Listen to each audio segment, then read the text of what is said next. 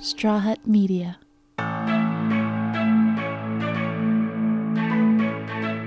If you've been living under a rock for the past 12 years, you might have missed the fact that drag is at the top of its game. Sure, it's been around since the dawn of the arts, but drag queens are fiercer than ever thanks to shows like RuPaul's Drag Race. Now, events, brunches, clubs, and bars are drawing bigger and bigger crowds to watch these ladies perform, and their TV audiences are getting larger and larger. But most people only see the glitz and glam of some of these queens' incredible performances. What they don't see is how challenging and difficult it is to be a drag queen. There's a lot of corsets and wigs, heels, taping and tucking involved. Also, audiences can get the maximum amount of entertainment from these talented artists, giving the illusion that all this just comes naturally. Jason Dupuy, probably better known to most as Salina Estitties, is a drag queen out here in West Hollywood, California, which is arguably one of the most important drag capitals of the world. But his hustle to become the next major drag sensation isn't necessarily about the spotlight or the money. Sure, a lot of the time drag can be about being loud and flashy and pushing the envelope, but it's also about the emotion behind these queens that drives their desire to suffer for both beauty and art. Storytelling is a universal drive for all kinds of performers, and when your outlet is drag, you don't just get to tell your story, you get to celebrate it. I'm Levi Chambers, and from Straw Hut Media, this is LGBTQ+, you. RuPaul Drag Race. I'm Jason Dupuy. I'm 28 years old. I've lived in West Hollywood for about 11 years, and I am an entertaintress by the name of Salina Estitties, a little drag performer, showgirl baby, Latinx. Woo! Jason has been doing drag for a long time, but becoming a working drag queen was not always the plan. I came out to California when I was 17 years old, right out of high school, and I went to college for musical theater. I got my BFA in musical theater. Then I did a professional dance program where I got a dance agent. So I was 22 at this time. BFA musical theater, dancer to the stars, ready to go, hit Hollywood, take it over by storm.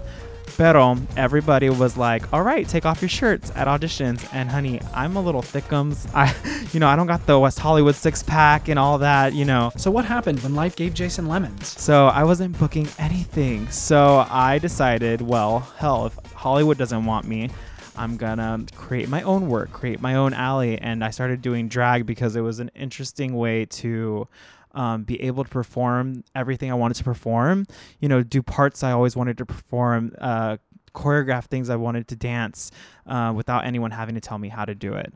I was helping a friend do drag, and I was giving her all my creative juices. I was like, you should do this. Oh, you should do this. I was making her outfits. I was making music and stuff for her, and I was choreographing stuff, and she wouldn't execute it as fierce as I could have. So I was like, girl, move out of the way. And lucky for him, he found success pretty quickly. And so I started doing amateur competitions in West Hollywood at the Abbey, at Mickey's, and I won a lot of them, and I won a really big one that was hosted, the main judges were Raven and Morgan McMichael, so I was kind of under their thumb, which was very high pressure, and it pushed me faster and harder than I would have ever probably pushed myself on my own. And that's kind of how it all began. Not everyone might be able to get such a stellar start to their career. Being a performer of any kind involves a lot of ups and downs, but it always helps to have a support system, both professionally and personally.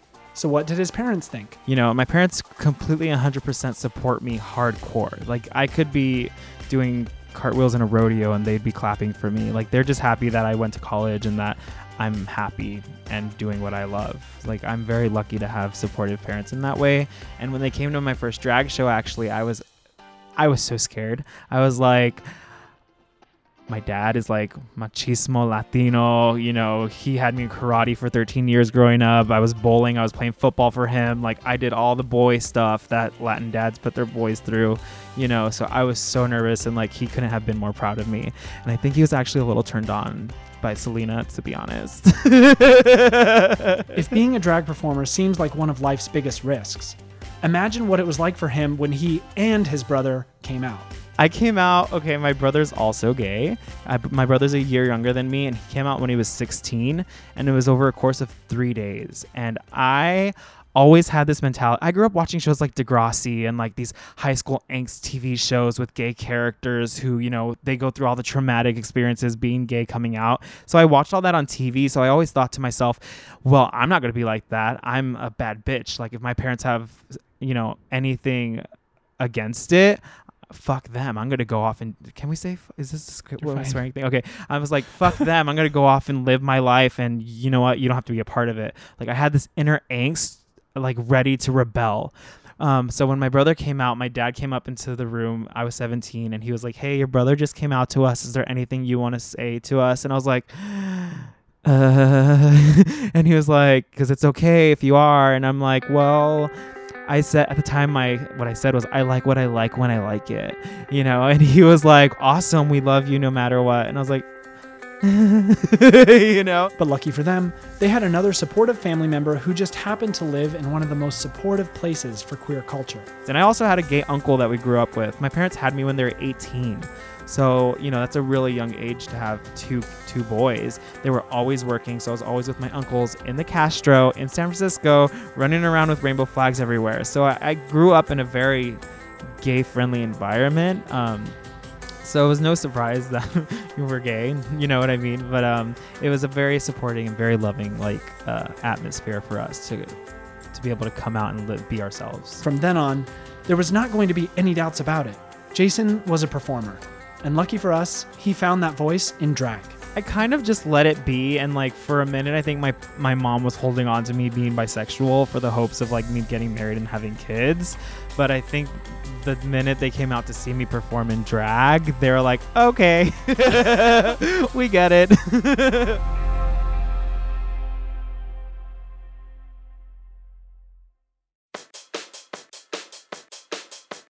Maybe you're wondering, what's one of the biggest hurdles for a drag performer? It might not be a surprise to some, but that shit is expensive. It was hard to book gigs, so I was just doing it for fun. And like I said, it was a way for me to be creative and express like all facets of my talents. Because I was a musical theater major. I sing, I act, and I dance. And, you know, when you perform in drag, you're lip syncing a song. So you're able to, you know, in a way incorporate all levels of all those colors of performance. So it was for fun in the beginning, and then when I realized you could make money out of it, I was like, oh hell yeah. And I started like, you know, just pushing a little more and more.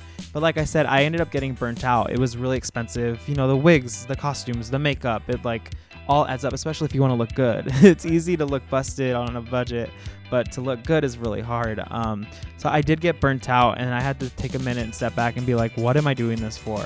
Why am I pursuing this? Is it to get on Drag Race? Is it my own selfish, like egotistical reasons for wanting the limelight in a way at a bar of all places? Like, why am I doing drag? With all things in life, you will be most happy if your work doesn't feel like work, but instead is fun and satisfies the self.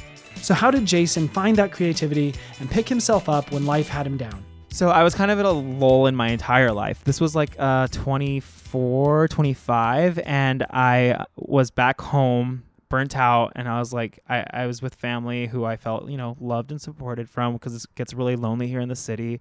LA is so big, you know what I mean? And I was coming back on a Greyhound bus into Hollywood, and I was listening to a podcast with RuPaul and Oprah, and RuPaul had said something that just struck a chord in me, and it made me realize, because I'm also sober. I've been sober for 7 years. After I graduated college, I got a little wild and crazy, and I cleaned up my act at 21. I got sober at 21. So on top of all this, I can't drink or use or do drugs that all my peers are doing to cope with their lives. You know what I mean? So I was just like, what's going on? What is happening in my life? Why is nothing working? Why am I not booking this? What do I want to do? Am I really a dancer? Like, is that what I want to do?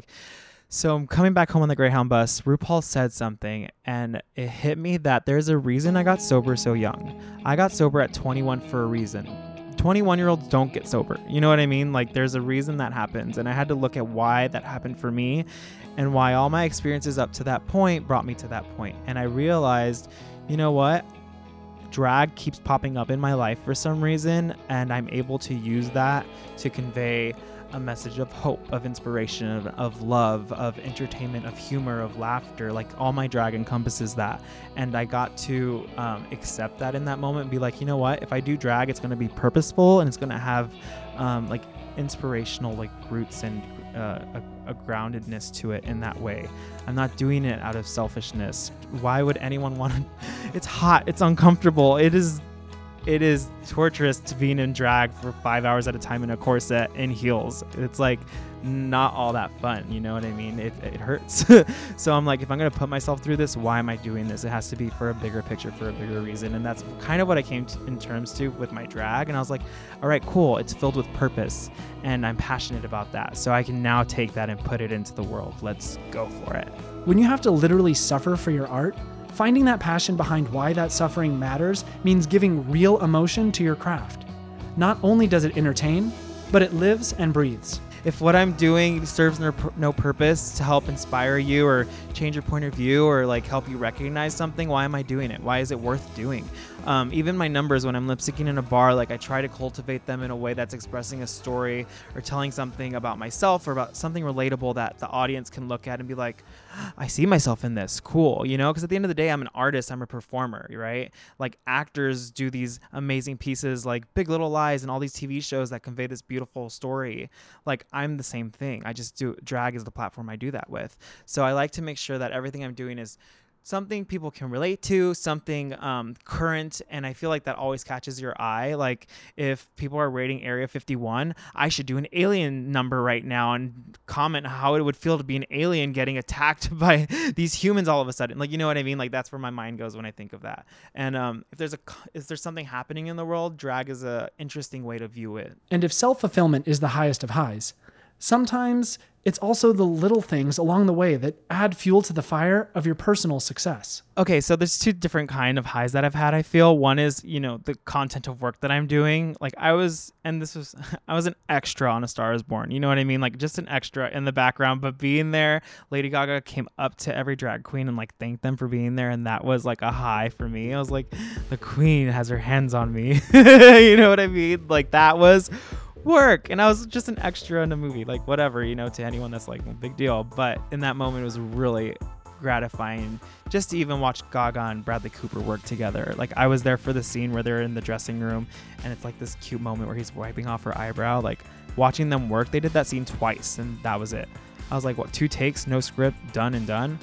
It was beautiful to watch that happen. Meeting the queen of all queens is exciting, though his biggest reward doesn't necessarily come from fame and fortune, but from meeting people just like you and me. Just people who come up to me after a show and they're like, I totally related to your number. Like, I got it. I got what you were trying to say with, you know, and I was like, yes, that's why I do it, is for you, the one person who understands, who needed to hear that for that moment. Like, that's why I do this. But no journey is possible without struggle, especially when your worth as a performer and as a person is challenged. I remember one time I used to perform at the Abbey all the time, a local bar in West Hollywood. And, you know, I remember this was when I was starting out and I was always there booking, performing, killing it. And in my mind, I thought I was getting paid a certain amount of money. Maybe it was a lot because I was new to it. And I was like, this is so much money to be making in drag. Like maybe it was $25-$50. So I recently went back to this establishment to perform and I got my paycheck after I killed it. The audience went wild. I was hanging from the ceiling. I jumped down to the splits like craziness. All the queens backstage were like, girl, what did you do? I was like, oh, nothing. And they're like, bitch, I do nothing every week and that never happens. And I was like, eh. And I got my check and it was like $50. And I was like, what? And I was so like shot in the... I mean, a normal booking out here is like $50 for 2 numbers, $25 a number. That's a normal starting out drag queen rate in like a bar. You know what I mean? So it wasn't far off. But in my head, I thought I was so... I don't know. I thought I had like... thought it was, you know, exactly. I thought I had more value. And when I got home, I was like, what is my life? Like, is this what I'm doing this for? It's $50. Like, it was, I don't know how much ego was involved with that with myself, but it was a turning point for me I remember I recorded a video and I went on this rant. I didn't post it anywhere, but I kept it for myself so I can look back later on and like, you know, see how much I was affected by that. Like that was a low point for me because I was like, what the hell am I doing this for? You know? And it goes back to what I was talking about earlier, where it's not about the money. It's, you know, it has to be deeper for me. And that's what I had to recognize in order for me to keep on doing this. Even though we might be at a high of drag excitement and acceptance in some circles, does he still get judging eyes? You know what? Like in LA proper, like West Hollywood and downtown you can get a little more head turns, but in West Hollywood, it's my territory, bitch. It's like, I'm running this joint. This is our town. You're in it. You know, I'm not in yours interrupting your life. You're here to be a part of mine is kind of how I feel. But I've done gigs and stuff like outside of West Hollywood and in LA where it's like, you know, it's not normal to see a man dressed up as a woman, this giant 7-foot glamazon, you know, in front of you. So yeah, it's very, people turn heads and they're like, what? But, you know, drag, one thing it's done for me personally is given me so much confidence, and that confidence shines through when I'm in drag, and that's been able to transfer to me as a boy when I'm walking around as a boy in my life. So I think, you know, when I'm in drag, there's no stopping me. Like, she's here. I'm like, if I'm doing this, I'm doing this. Let's go. The best kind of art is the one that lets us explore not just our talent, but our emotions and our personalities. Through drag, Jason hasn't just entertained thousands, he's discovered who he is. If there's anything drag has taught me, it's taught me how to, it's opened up who I am as a person and who I am as Jason. I consider Salina Estitties a more exaggerated version of myself.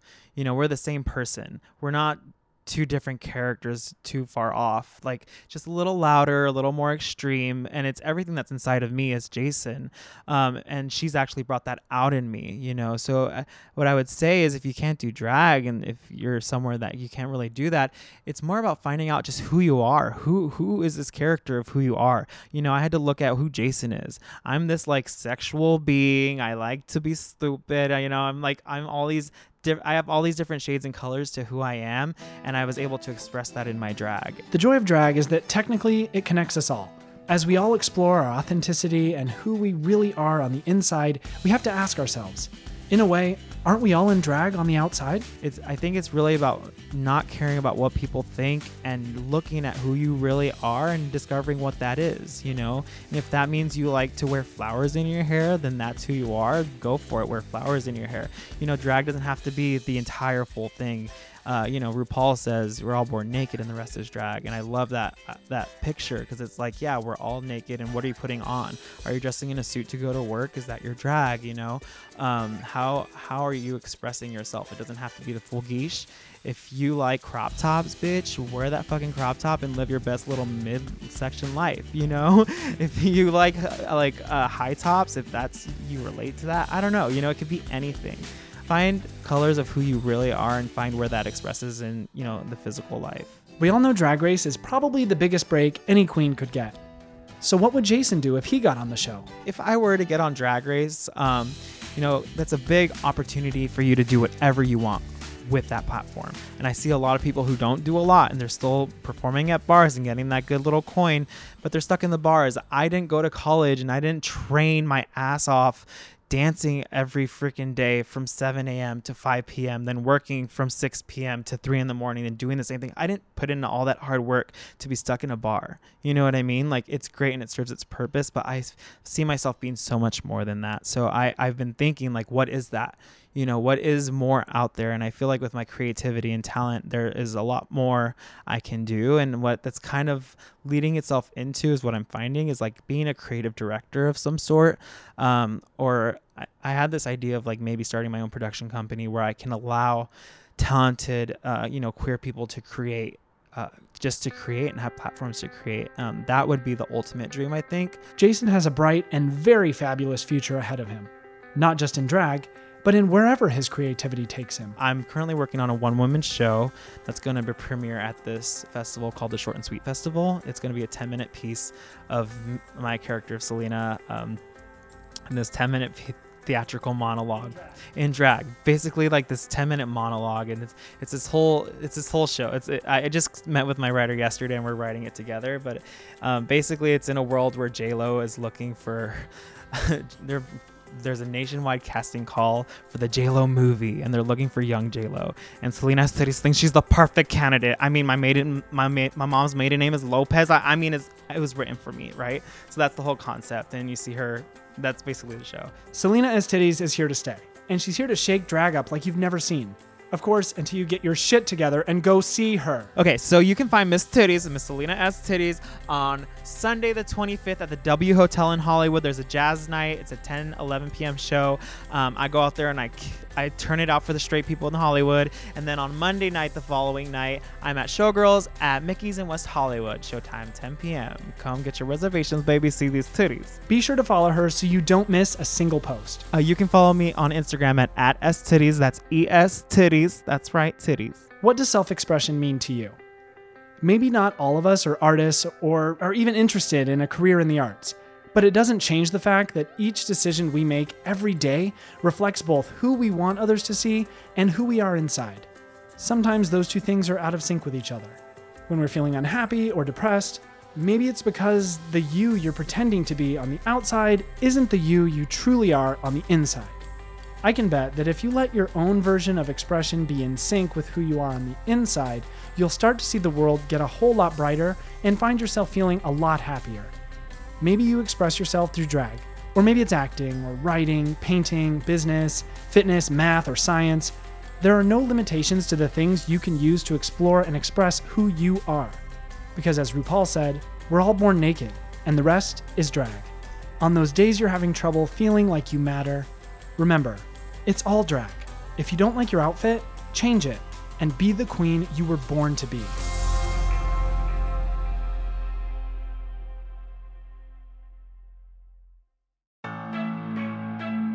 LGBTQ+U is brought to you by Straw Hut Media. If you like the show, don't forget to rate us on Apple Podcasts and be sure to leave us a review. If you'd like to check out more of our great shows, give us a look at strawhutmedia.com. The show can be found all across social media at Pride. And you can find me on social at Levi Chambers. Our producers are Will Sterling and Ryan Tillotson. Copywritten, engineered, and edited by Will Sterling. Those fellas can be found at Will Sterling _ and at Ryan Tillotson. We'll see you next week.